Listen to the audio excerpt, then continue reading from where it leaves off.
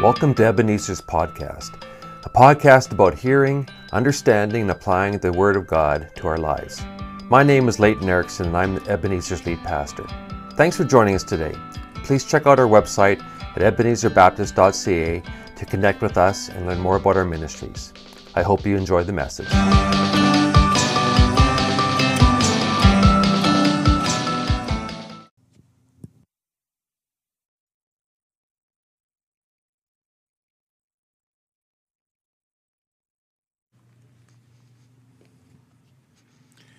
Thanks, Leighton.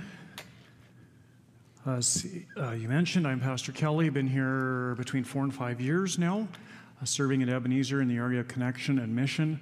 And it's good to be with you this morning, to see you all. And you know how you can tell when someone's smiling? By looking at their eyes?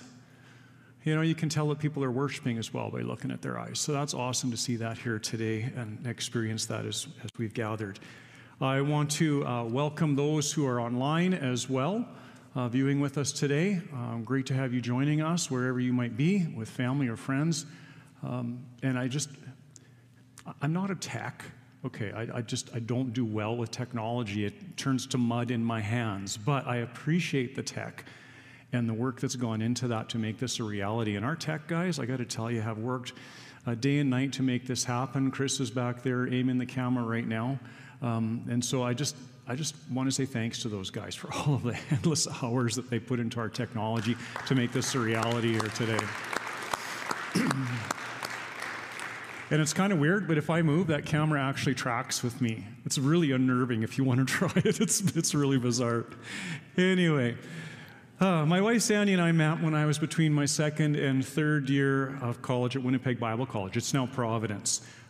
We spent a lot of time together that spring, attending different Christian concerts. Came to Saskatoon, and believe it or not, there used to be a Monday night Christian roller skate at Rollerama here in Saskatoon. And so we would go and roller skate. I could even skate backwards without biting it. It was pretty good. There's lots of times that we spent together walking and talking, and we even spent a day fishing with a buddy of mine and his girlfriend. And right off the start, we just realized that this relationship had huge potential to go somewhere. But there was a challenge looming on the horizon. Because when I had been in college, months earlier, I'd applied to go on short-term missions assignment with Arctic Missions.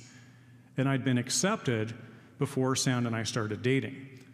So this meant that we dated for like a month, and then I took off to Alaska for like several months.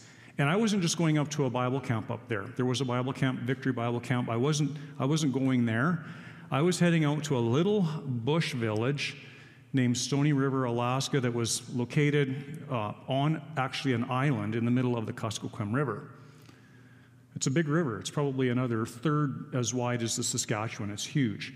So to get there, I flew to Anchorage, drove to Palmer, Alaska, hopped in a 4-seater bush plane, flew past Mount McKinley, which is massive. It's way bigger than anything else around it.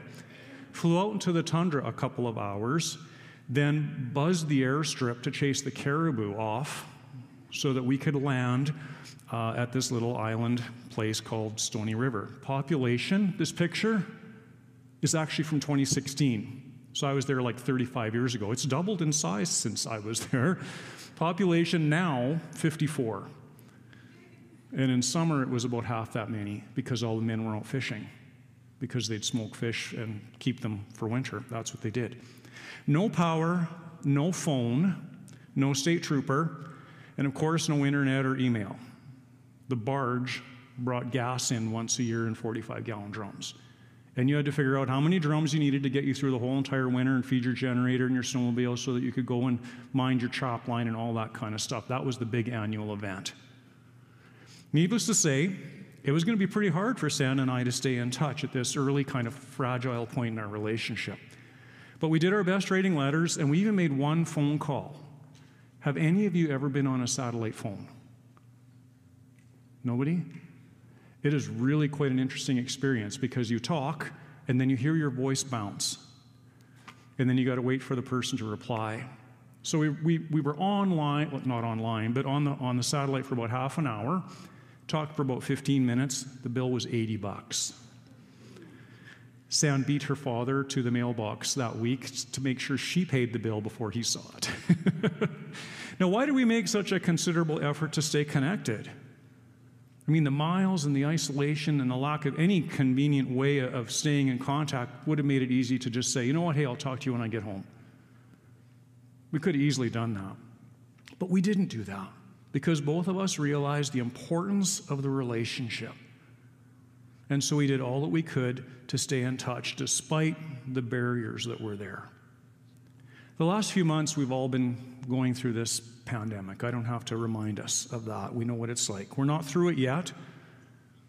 Efforts to stay healthy in the midst of it have mandated smaller bubbles and even isolation. We remember that. Large public in-person gatherings like this, our church services, have been limited or canceled. It's made it really hard for us as a church family to stay in touch. We've not been able to meet with family and friends, and for some, there's still a fear of getting together. Despite the fact that many of our Ebenezer families are within easy driving distance of each other, it feels like we are thousands and thousands of miles apart. In response to gathering limits being imposed, church staff have worked hard to stay in touch with as many as possible, but it's been tough. I've just done like texting and email blitzes and that kind of thing, and the last one that I did, I had a 60% response rate. It's been hard. And now we're shifting gears. We're shifting gears to this reconnecting and regathering, and I think it's important to do that. But in the midst of this as well, I think there's a big question that's on the minds of a lot of us, and that's this. Is the relationship that I have with my church important enough to keep intact? You know, is the connection that I have with my Ebenezer family significant enough to do the work to stay engaged? And I think that's a big question that's on the minds of a lot of people. A few weeks ago, we began our fall sermon series entitled Taste It Again. And the challenge of this series has been to refocus and to re-experience God in His goodness, despite all of what we've endured the last while. And today, in response to that big question about re-engaging, I think it's important for us to consider how God expresses His goodness to us through our involvement with the local community of faith. God expresses His goodness when His people are together in community, and that's what we want to look at today. Acts chapter 2, a passage that's familiar for some, but not all, and so I'll just read it today. Acts chapter 2, starting at verse 42. They devoted themselves to the apostles' teaching and to fellowship, to the breaking of bread and to prayer. Everyone was filled with awe at the many wonders and signs performed by the apostles. All the believers were together and they had everything in common. They sold property and possessions to give to anyone who had need. Every day they continued to meet together in the temple courts. They broke bread in their homes and ate together with glad and sincere hearts, praising God and enjoying the favor of all the people, and the Lord added to their number daily those who were being saved. Now, a lot of speakers and a lot of scholars, theologians look at this and go, wow, here's the 4 major characteristics of a healthy church. And we could actually do a mini-series based on just this passage. Now, we're not going to do that today. We're only going to look at one characteristic of a healthy church, and that's the way that the believers related to one another. That's what we're going to focus in this today. So, the first thing that I see is the early believers were devoted to fellowship. They devoted themselves to the apostles' teaching, and some translations actually say to the fellowship, that group of people. Fellowship comes from the Greek word koinonia. It means to share what one has, regardless of what you have and regardless of what somebody else needs. You share. To be partakers with one another. To be companions. To be partners. And then there's an attitude piece in here too. And it says to enjoy participating with one another in this way. And so this is the description of the way that the early believers lived their lives. It was koinonia. It was connection. You need this, I got it, there you go. And it wasn't just about money or possessions. It was about doing life together. They were living this life of faith together. That's just simply what they did. And this way of living was a trademark of the early believers. The passage actually says they were devoted to this way of living. Devotion means to be focused, to be single-minded, to have only that aspect as the thing you're focusing upon. And so if we look at this tells us that the early believers held their faith and their spiritual family as their highest priority. It wasn't down on the list somewhere. This was their lifeblood. This was their lifeline in this time. And so they pursued it. They pursued the fellowship. They pursued being in fellowship. Everyone took that responsibility seriously to go after this and to make it happen. It wasn't about sitting back and waiting for someone to phone you. It wasn't about entitlement. This was something that all of them did together to make it work. And when they pursued fellowship together, when everyone had that mindset, then no one was missed. And there was always room for newcomers to be included in the fellowship. Now again, this past season's been challenging. We've all been impacted by the anxieties and stresses of the pandemic. And in all honesty, church staff are included. You might be surprised to find out that we're not superheroes, except Leighton. Guy's got like energy like crazy. He's shaking his head no. We've all had our low days. I don't know, Leighton has too. We've all had low days. And the temptation, I think, for everyone has just been to head to high ground and to turtle, to just pull into your shell, to get away from everything that's going on and just try and stay safe. But the example of the early church shows us that, we can't function that way.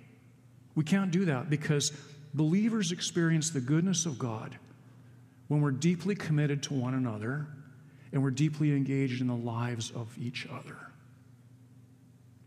This koinonia, this true fellowship, that only happens because God's at work. It's not about us, but He is at work when we're together. It's the Spirit of God that allows us to become transparent.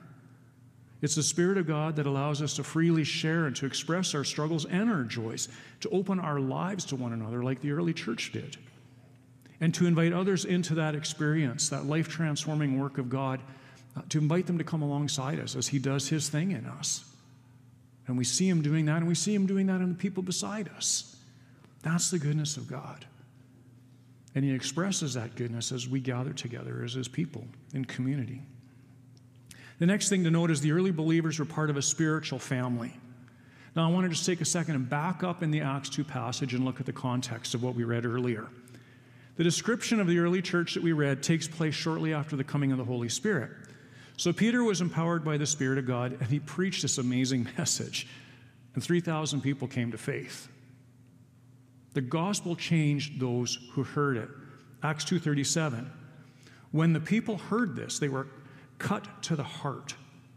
And so when the people heard the message that Peter was preaching, when they heard about Christ and what He had done on our behalf and what He had accomplished through His death and resurrection, they were cut to the heart. They realized their sinfulness, and they repented, and they were baptized. And so trusting in Christ made them right with God. Trusting in Jesus makes us right with God. That's the core of the gospel. But there's more to it. Bonus material, if you will. Trusting in Jesus also brings all who believe in Him into a new spiritual family. A family. John's gospel says it this way: to all who did receive Him, to those who believed in His name, He gave the right to become the children of God. So everyone who accepts Jesus has this common bond in Him. We're all adopted children of God, brought into His family through our faith in Christ.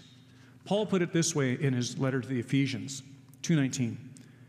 Consequently, you're no longer foreigners and strangers, but fellow citizens with God's people and members of His household. So accepting Jesus makes every believer a child of God. That means we're all a part of the same spiritual family. Now, it's obvious that we've all been a part of a physical family. You're here, you've been born into a physical family. We all have a physical family. They're all different from one another. But there's probably some similarities too. And one that I want to point out today is these family guidelines or family rules that you're starting to see in different places. Posters even. Things like take out the garbage when it's full. Let the dog out first thing in the morning. These are family guidelines, and some homes actually have brought posters into their homes just to kind of have fun with them. Here's an example of some household rules. You've probably seen something like that. Do any of you have something like that in your house? I know like my brother-in-law and their family do. Others around I've seen have as well. I'll just read a couple of these. If it's dirty, wash it. If you open it, close it. If you sleep on it, make it. How many of you need that rule in your house? Don't answer. If you turn it on, turn it off. If it needs done, do it. All right, so family rules. You probably have family guidelines in your own home. I'm sure you can think of a few even now as we're talking about it. But family rules are important. They help members of the family get along better, and they help the household function more smoothly. Now, interestingly, the Bible also has a list of family rules. These apply to the spiritual family. They're called the one another's. There are actually 59 one another passages listed in Scripture. These are statements that command believers to act in a certain way toward one another, thus the name. Now, all 59 are important, and obviously we can't walk through them all today. We could do a series on that sometime too. But instead of looking at that in a massive form here, we'll just highlight a couple of the key ones. Members of God's family are called to love. John 13:34, a new command I give you, love one another as I have loved you. We're called to accept one another. This is one of the family rules. Romans 15:7, accept one another then, just as Christ accepted you. We're called to forgive. Ephesians 4:32, forgiving each other, just as in Christ God forgave you. We're called to encourage. Hebrews 3:13, encourage one another daily. To practice hospitality, 1 Peter 4:9, offer hospitality to one another without grumbling. Doesn't matter how much they eat. Confess and pray, another one. James 5:16, confess your sins to each other and pray for each other so that you may be healed. Now, the rules for our spiritual family are important. And just like our earthly household rules, the one another's help members of the family of God relate to each other in a healthier way, spiritually healthier way, and function as the spiritual family of God in a manner that pleases Him. A healthy spiritual family loves you and builds you up, prays for you, sacrifices for you, ministers to you and with you. A healthy spiritual family encourages you and helps you change more into the likeness of Jesus. Here's the thing. You must be in a spiritual family to put God's household rules into practice. You can't follow any of the one another's by yourself. In fact, if you're not in a spiritual family, you're disregarding 59 passages of Scripture. You're just saying, I'm not going to do that. In order to obey what God has for us in terms of the family of God, you have to be in a local spiritual family. Now, there's another reason that spiritual family is important. Spiritual family is tremendously important because you are designed to be in a spiritual family along with the rest of the family of God. Now, understanding this new need for community begins with understanding the nature of God. So we're going to do in a minute and a half what theologians have written books about and have taken in hours and hours and hours to discuss. We're going to do it in a minute and a half. Okay, you ready? We're going to talk about the Trinity. In Deuteronomy, we read this, hear, O Israel, the Lord our God, the Lord is one. So the nature of God tells us that God is one God. He exists as one God. He's one. And yet there's three distinct aspects to who He is that accomplish different things according to His will and His plan. God the Father, God the Son, God the Holy Spirit. So there's three distinct persons in that sense in terms of what they do, and yet they are one in terms of being God. And these exist in perfect relationship with one another. These exist in perfect harmony with one another. It's what theologians call the Trinity. Now, in Genesis, we're told humankind was created in the image of God. So this relational design that we see in God is built into us. That's why isolation was so terrible. We were built to need other people. That's why Bubbles, my wife and I are empty nesters now. And I love being with her, but our bubble was only 2 people. We needed to be with our larger family. We needed to be with a larger family of God because we're built for it. All of us have that design. We were built for a relationship with the spiritual family. Without it, we won't grow, we certainly won't thrive, and we maybe won't even survive. All right, so believers experience the goodness of God when we're actively involved in a spiritual family, striving together to function as God intended. So if you're not involved in a spiritual family, you're going to be miserable because you're not functioning as you were designed. It's like driving a nail with a screwdriver. It doesn't work. The other day we were doing some work in the office, and I grabbed some old junky tools out of the back of my truck. Didn't have a good hammer. We were trying to start a lag bolt with an old crescent, like pounding it, just to get it to bite a little bit. We didn't have a drill to get a hole started either. So wrong tools, right? Didn't work. You'll be frustrated like that because you're not designed to be alone. You need a spiritual family.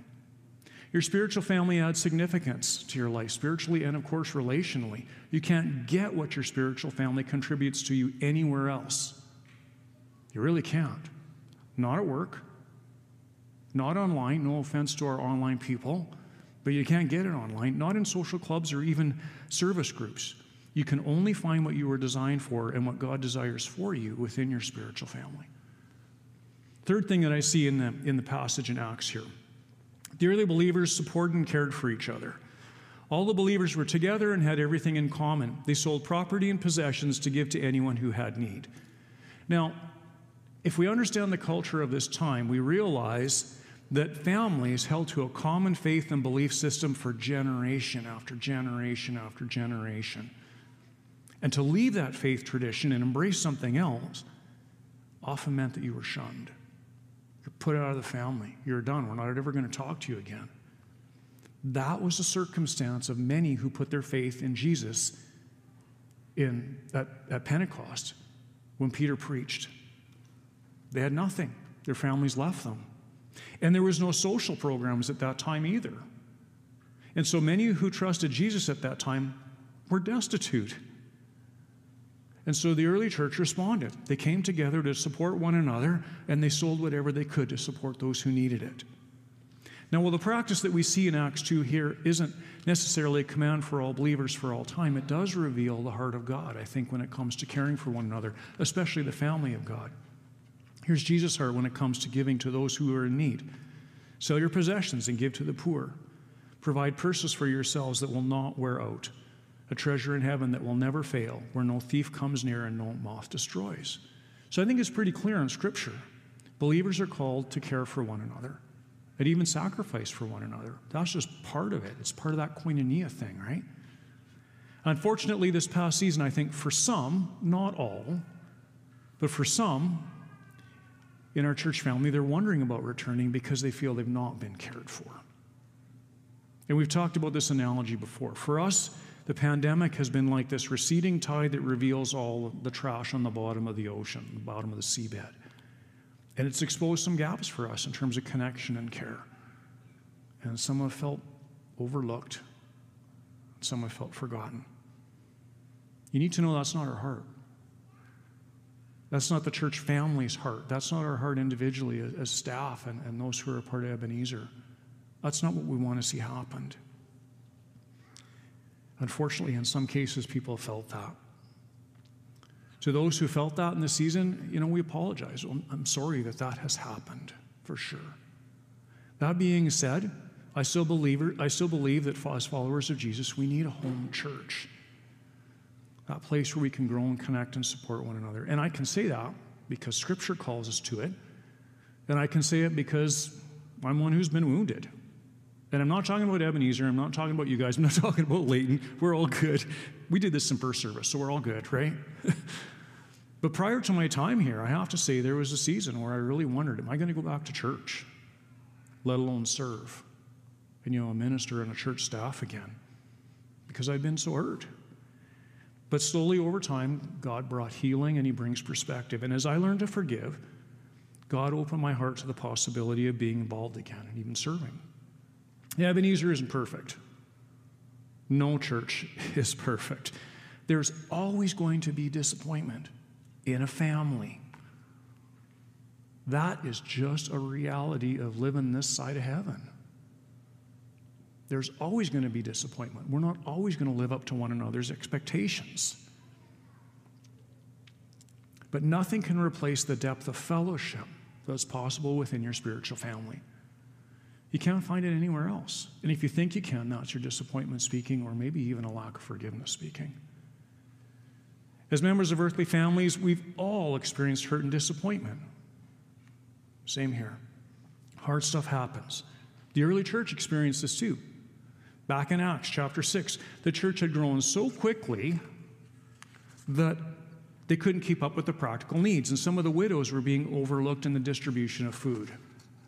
Ouch. That had to hurt, right? Hard stuff happens. We saw it in the early church. But being a part of the family of God means that we've been forgiven by Jesus. And this gives us a common spiritual understanding and a spiritual bond and even a spiritual responsibility to forgive and to re-engage. And that's the next point here. Believers experience the goodness of God when we continue to connect and care for each other despite disappointment. And that's what the early church did. The apostles recognized that there was a gap in their capacity to care.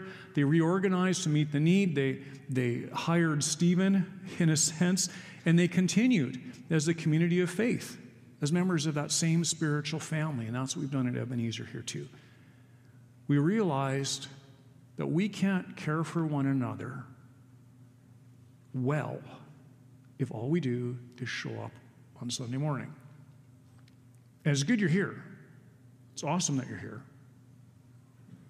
But we can't really get to know one another in this setting. And so we've made a commitment to get smaller by gathering in smaller settings and smaller groups that we're calling life groups. And that's the place where we can get to know each other a whole lot better. It's the place where we can care for each other. It's a place where we can grow as disciples, and it's a place where we can minister together. And that's what we're moving towards more intentionally all the time, especially in the coming months. So watch for opportunities. There's going to be some services and some applications, some teaching time, some evening application where we can get together here, small groups and in smaller gatherings. So watch for that. And that's what we'd like you to experience this morning. Well, thank you for listening. Don't forget to check out our church website at ebenezerbaptist.ca. If you enjoyed the podcast, you can let us know by clicking like and by subscribing to our podcast channel. God bless you, and thanks for listening.